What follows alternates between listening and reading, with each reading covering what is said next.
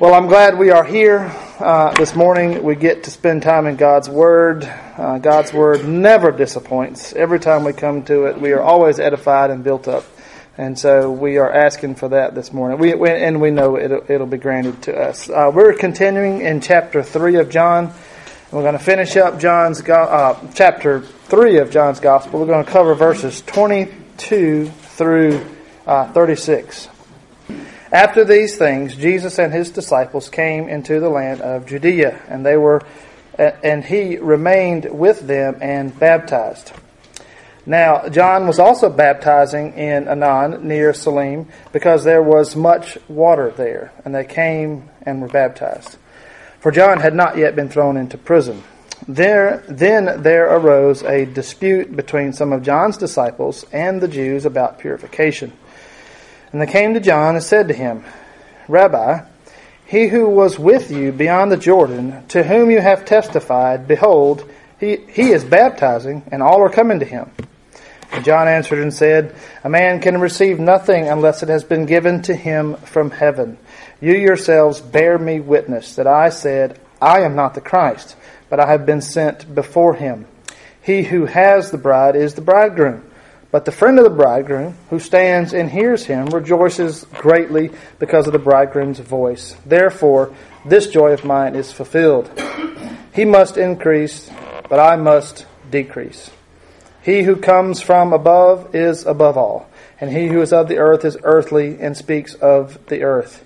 He who comes from heaven is above all, and what he has seen and heard, that which he testifies, and no one receives his testimony. He who has received his testimony has certified that God is true. For he whom God has sent speaks the words of God. For God does not give the Spirit by measure. The Father loves the Son and has given all things into his hand. He who believes in the Son has everlasting life, and he who does not believe the Son shall not see life, but the wrath of God abides on him. Let's pray together. Heavenly Father, we thank you so much for our time here this morning.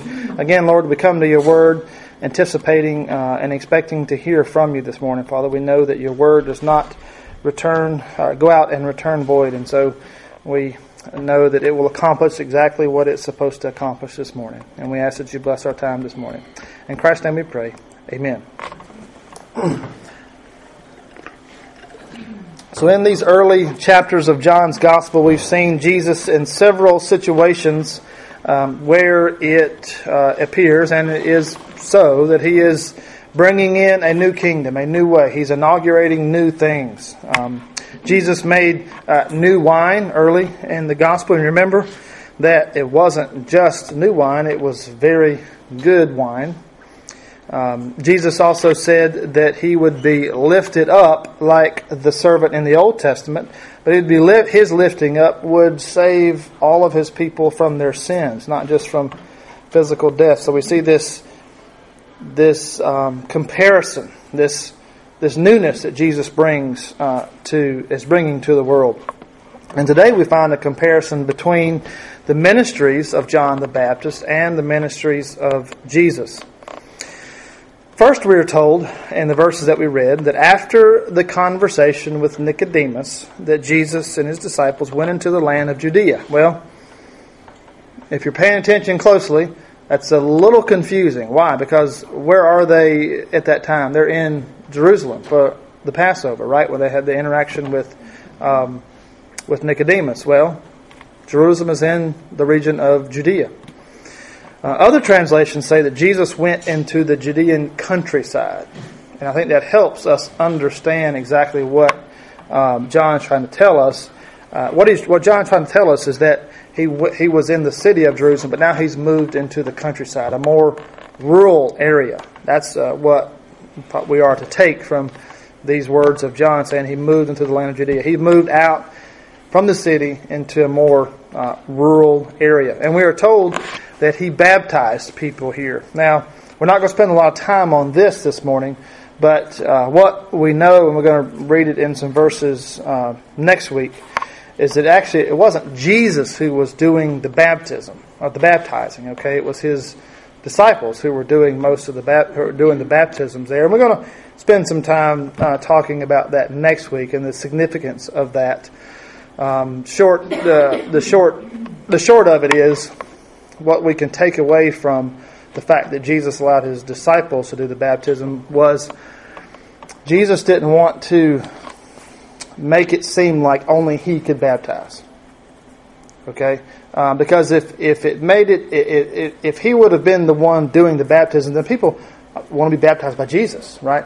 And it would seem to downplay or to make the baptism by people other than Jesus, okay, less valuable, which is not the case. Okay, the baptism by the disciples, and fast forward to our own time by our own ordained ministers, is just as valid as a baptism from Jesus would have been. So Jesus was careful not to try to give anybody some false expectations. We'll talk some more about that next week. But the time here he says he was baptizing, it was his disciples who were actually the ones doing the baptism. And now it's at this time the focus shifts back to John the Baptist, not the gospel writer, but John the Baptist. It says he was still baptizing people. Okay, his ministry was still going. He was still baptizing with the help of his disciples. And as we look at, and of course what we know about John the Baptist's disciples, we know that one of his disciples, Andrew, we read about him earlier, Peter's brother, has already left John the Baptist to follow Jesus. Now, that's not strange. That doesn't seem, why would he do that? Well, John himself said of Jesus, remember the declaration, "Behold, the Lamb of God who takes away the sins of the world." And so it's not strange that Andrew would leave John the Baptist to go follow Jesus. That's nothing wrong with that. But we know that at least one has already done that. There may have been others. We don't know. However, what we do know is that John the Baptist still has loyal disciples. He still has people with him who are following him. And it's that the loyalty that we see here is what prompted this question here that we have before us. Okay, they're loyal to John the Baptist, and they are seeing some other things happening. Now Jesus has come on the scene, and now he and his disciples are baptizing, and a lot of people are going to him. And so that's where they're coming from. They're loyal to John, and that's where it prompts this question. Because what do they observe? They observe Jesus is doing more baptisms. Right? That's what they observed. Jesus is doing it, and his disciples are baptizing more people than John the Baptist would be. And so it appears at this point, the disciples, not John the Baptist, as we're going to talk about, the disciples are jealous, envious of Jesus' ministry at this point. Jesus was gaining in popularity with some, not with all, but gaining in popularity, and John the Baptist apparently is now starting to lose it. And when you think about this jealousy, this envy, it's something that all of us have experienced at one time, and if we will experience it again, I'm sure, because we all struggle with this type of jealousy and maybe envy or even covetousness, which does what? It causes us to see what others have, and we want that. Okay, I know this is a struggle for, I know me in my own heart, as I see things and people have this, and man, I really want that. I wish I had that someone had, right? Or you may be envious of a position maybe that someone has. And I know that all of us, of course, as we come to these verses, as we talk about this, we have to, in our own hearts, fight against this. This is something we have to fight against in our own hearts, that this emerges, right? We see that if we're honest with ourselves. And I think it's helpful to remember the words of Paul, right, over in Philippians 4, where he said, you remember what he said? I have learned that whatever state I am, to be content. That's an amazing statement, isn't it? I have learned that whatever state I'm in, to be content. He adds to that what? He says, I've had much and I've had little, right? He's seen the whole spectrum. And what does he say after all that? I've learned to be content. And contentment is a gift. It is a state of mind that we can be content in where Jesus has us, and we're going to talk some more about that. But so this envy, this jealousy, these disciples are watching this, and so it's with that they finally now do what? They're going to come to John the Baptist. They got some concerns, and so they're coming to him. And so in verse 26, they came to John and said to him, Rabbi, which you remember is a term of respect, he who was with you beyond the Jordan, to whom you have testified, behold, he is baptizing, and all are coming to him. Well, his disciples, John the Baptist's disciples, obviously are a little distressed about the situation. They are uneasy, right? But clearly, John was not. John was not at all alarmed, okay, or upset at this news that came to him. In fact, what we find is he was almost the exact opposite, right? He was pleased with this report. So Jesus is John is going to reply to them, and his reply to them is instructive, and it's instructive for them, but it's also instructive for us today. In verse 27, he says, this is John the Baptist, a man can receive nothing unless it has been given to him from heaven. Well, in one sense, John is speaking about the principle of vocation. Okay, in one sense. Now remember, vocation comes from a Latin word that means to call. Okay, and that's to be called to. And today, I don't know about you, but I think people have reduced, I guess, a sense of vocation to just maybe they just look at their employment as just a job. Right? How many people do you know that just, have you worked with them or you know them, what they do for a living, where they earn their paycheck, it's just a job. You know, have you come across people like that? You know, it's just a job. And as a result, what do you see in the way they do their job? You can tell that they think it's just a job, right? Because let's call it a silent quitter. A silent quitter. That's a good phrase. A silent quitter. That's a good one. Thank you for sharing. I hadn't heard that one. But to think of vocation as a sense of calling, that you're called to do something, I think really acknowledges that every talent that you have, every ability that you have, has first been given to you by God in heaven. It's been given to you for a purpose, and we all have different abilities, different talents, different things. We all have our own vocations, our own callings. If you have it, and the reality is that God has called each one of us to the exact place where you are in your life today. He's called you there. He's equipped you. He's called you to where you are today. And we all, I think, would understand that and believe that and say, yes, that's right.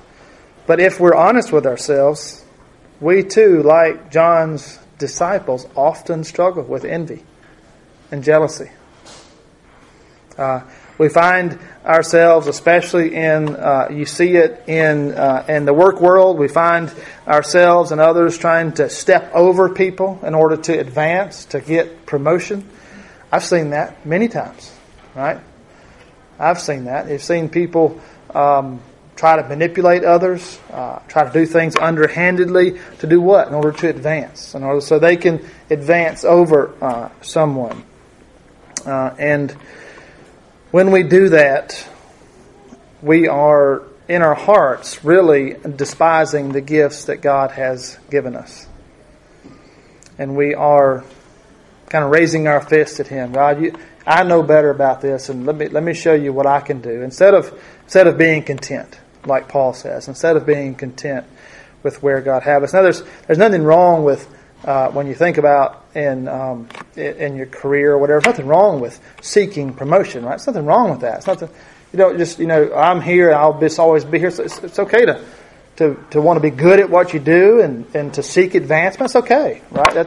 But when your heart is motivated by something else than just the best for your calling or for your vocation, then it kind of creates a problem for us in our own hearts.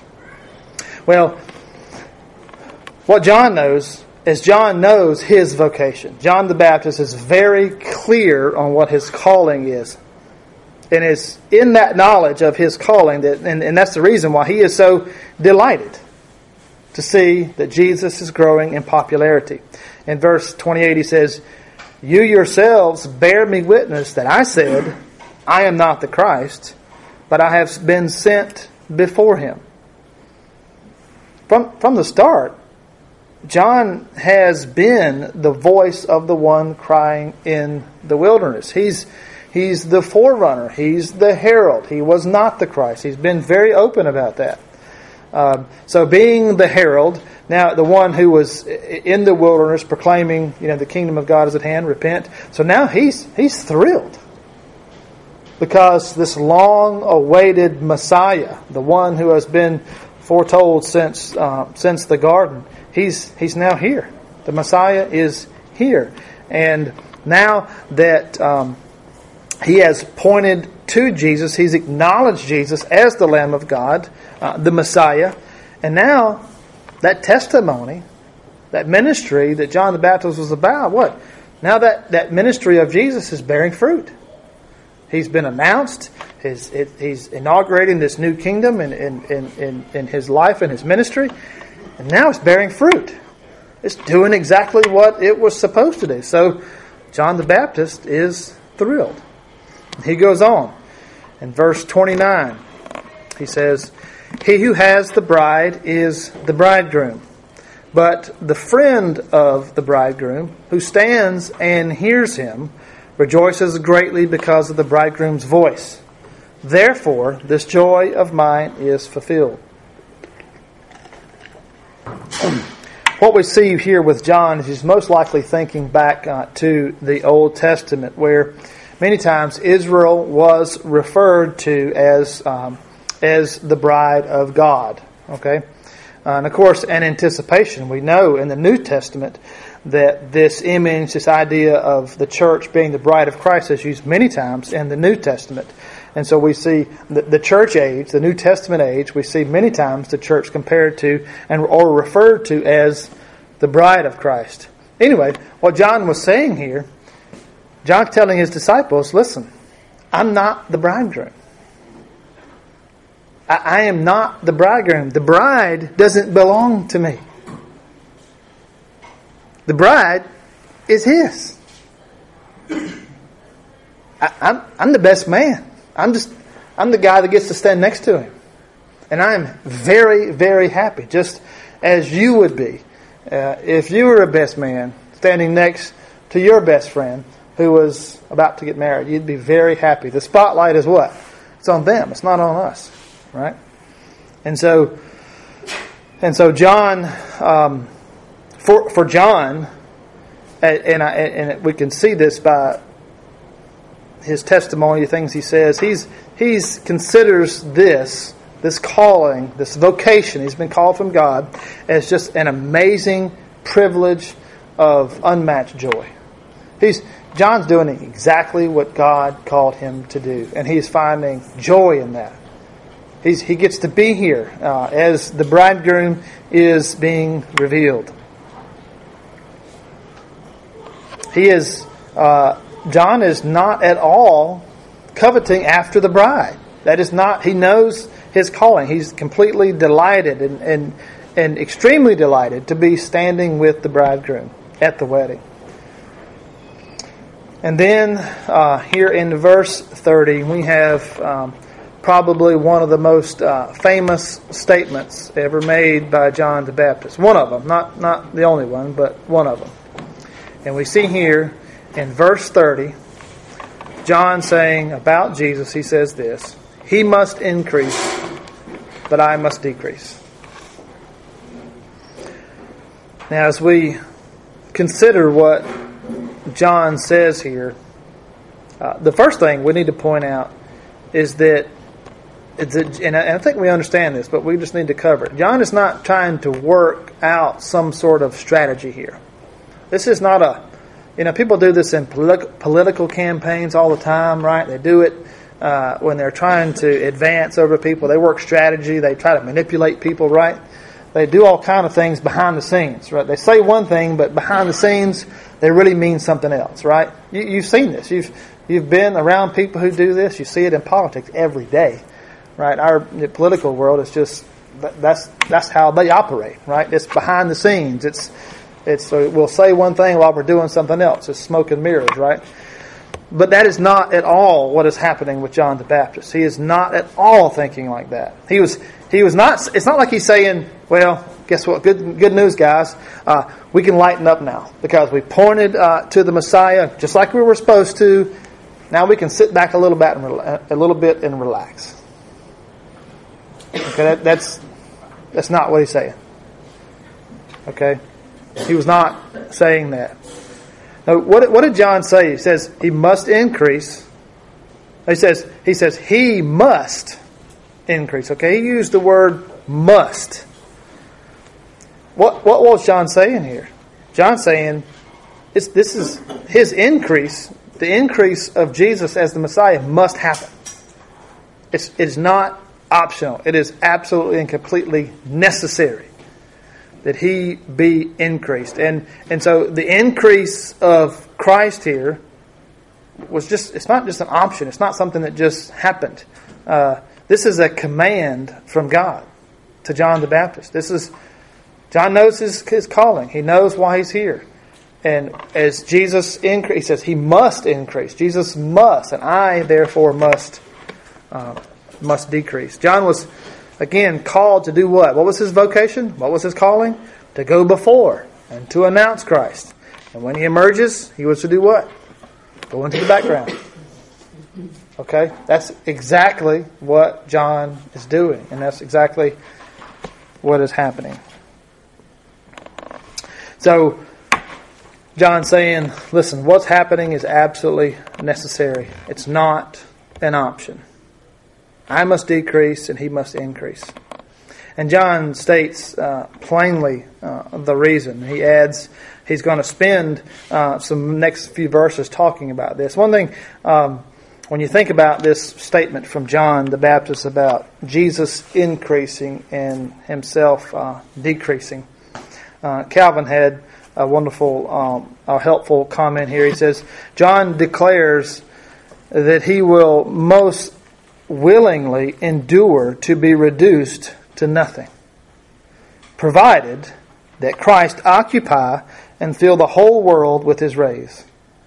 And this zeal of John, all pastors of the church ought to imitate by stooping with the head and shoulders to elevate Christ.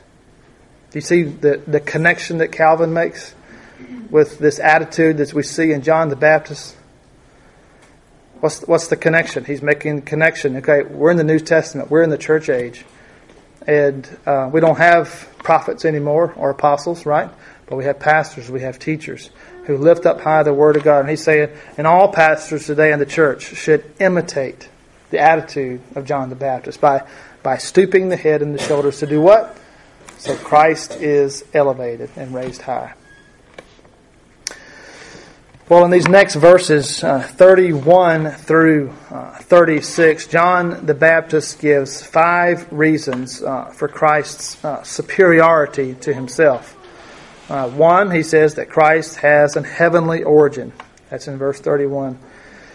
2, Christ knew what was true by first-hand experience. We see that in verse 32. Number 3, Christ's testimony is always, his testimony is always agreed with God the Father. I see that in verse 33. The 4th one, Christ has experienced the Holy Spirit in an unlimited manner. And 5thly, the way that John the Baptist gives a reason, the 5th reason he gives for Christ's superiority to him. Number 5, Christ was supreme because the Father has sovereignly granted that status to him. It is a position, it is a station that has been given to the Son by the Father himself. First half of the first one of those, in verse 31, just the first part of verse 31, it says, "He who comes from above is above all." There's a little bit of a play on words here, isn't it? Jesus was not from Nazareth, although that's where he was raised, right? He didn't just come from Jerusalem along the Jordan. His point of origin is where? Heaven itself. That's where he came. He came from above. And so, since he came from above, he is above all. Now that's, again, the play on words, right? Literally, above, higher than. But he came from heaven. He came from the throne room of God. He's above all. He's physically, literally above, but he is, in a very real sense, above, right? He is above everything. He's higher. He's greater than everything because he's God himself. And then what John does is he contrasts Jesus' origin with his own. The second half of verse 31, it says, "He who is of the earth is earthly, and speaks of the earth." What's John saying? He said, I'm just a man like you guys. I'm a human being, born of a man and a woman. I'm created just like all of you. I'm a created human being. John says, I'm not like him. He's God. He's God incarnate. He's above all. I'm not like him.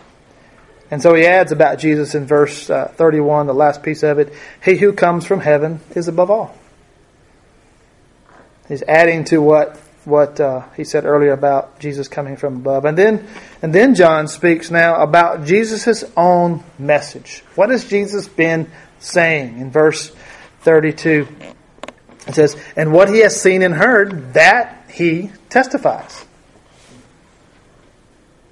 So John here is agreeing with Jesus' testimony about himself. And he's agreeing with his teaching. It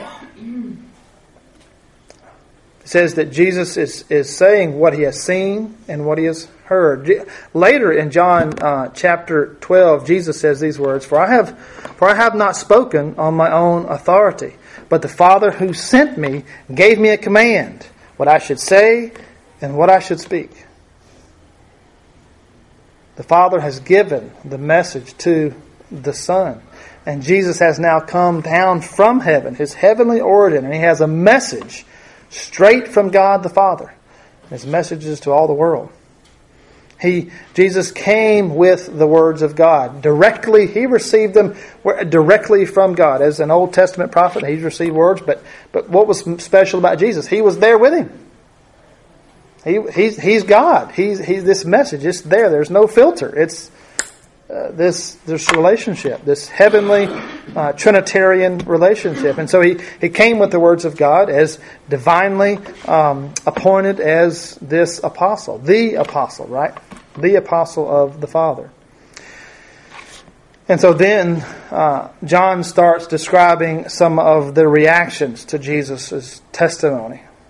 In verse 32, the second half of verse 32 and verse 33, John says, "And no one receives his testimony. He who has received his testimony has certified that God is true."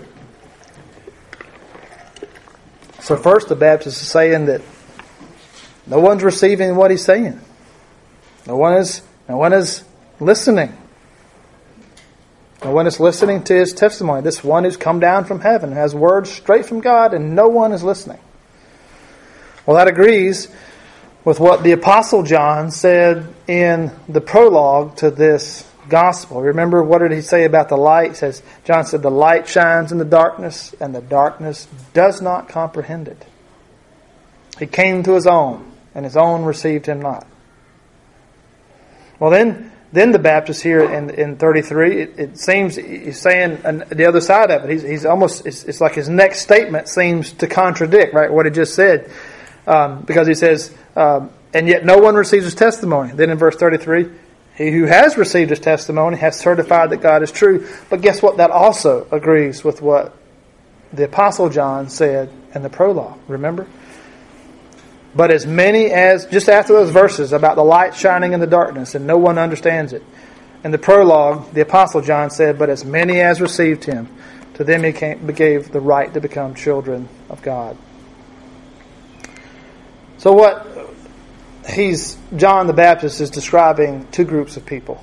There are people who are receiving the testimony, and there are people who are not receiving the testimony. Certainly, there were many people who rejected Jesus. Certainly. Almost all of the religious leaders of the day completely rejected him. Almost all of them. Right? So, because he challenged everything that they were setting up. Remember, they had made ministry and religion about... They were very good at religion, right? They had made it all about them and their position. And Jesus was challenging all that. So almost all of them rejected Jesus. But there were some whose eyes and ears were opened. And they heard the truth straight from Jesus' lips. And John the Baptist knows this. The Apostle John knows this. There was definitely a divide among people. John continues in verse 34, says, For he whom God has sent speaks the word of God, for God does not give the Spirit by measure. When God anointed His Son as the Messiah, He was not given a portion, a piece, a measure of the Holy Spirit. He didn't carve Him out a little piece and give it to Him. No, God did not measure out a dose. He did what? He poured out the entire of the entire Holy Spirit on His Son. The Son, the Messiah, was given the full measure of the Holy Spirit. It's immeasurable. And that is the combination with the Holy Spirit and the Messiah is what is moving Jesus through His ministry. It's empowering the whole ministry. John gets to the end and in verses 35 and 36, and he is sharing some joyful affirmations, but he also has a word of caution. Verse 35 and 36, he says, The Father loves the Son and has given all things into His hand. He who believes in the Son has everlasting life, and he who does not believe the Son shall not see life, but the wrath of God abides on him. Notice the way he begins. Says, the Father loves the Son.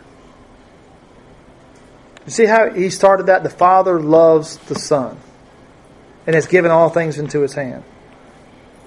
And so the ones who believe in the Son now have everlasting life. So when we think about that, this idea, the whole of Scripture speaks of God's love for His people. But many times we often forget the basis of that love. And we see here that John is pointing to it. Remember, we are not natural children of God. Okay, we are what? We are children of the darkness. We are adopted into God's family. We are not natural born. We are adopted children for God. And God's love for us is first of all grounded in His love for His Son. And you see that's what the Father loves the Son and has given all things into His hand. You see that's where John starts. Where did this start? The Father loves the Son. So if God has any love for you, it's because first He loves His Son. Now we forget that a lot of times, don't we? We really forget that. We kind of get, it's God, well, God loved me. Well, God does love you if you're in His family. But He loves you because He first loved His Son. And it's grounded in His love for the Son. So even our election, okay, our election must be understood to be in the Son. Okay, the election is we were as God has chosen His people from before time. It was done in the Son. It was where to love. He loved His Son. It It is because of the Father's love for the Son that we can now stand forgiven before God. And we are in that group of those people here that John the Baptist says, but the wrath of God will not abide. We are saved from the wrath of God. And we are saved unto everlasting life, eternal life. We are saved from the wrath. Why? Because of the Father's love for the Son. In MacArthur's Study Bible, he has a wonderful summary, or a wonderful couple of statements that kind of describe this end, this climax to this chapter as we end chapter 3 today. And this is from the MacArthur Study Bible. It says, "This constitutes a fitting climax to the chapter. John the Baptist has laid out two alternatives, genuine faith and defiant disobedience, thereby bringing to the forefront the threat of looming judgment. As John faded from the forefront, he offered an invitation to faith in the Son and clearly expressed the ultimate consequences of failure to believe." John put out two, right? You believe in the Son, you believe His testimony, everlasting life. If you reject Him, the wrath of God will be on you forever. Any questions or any comments as we come to the end of this chapter?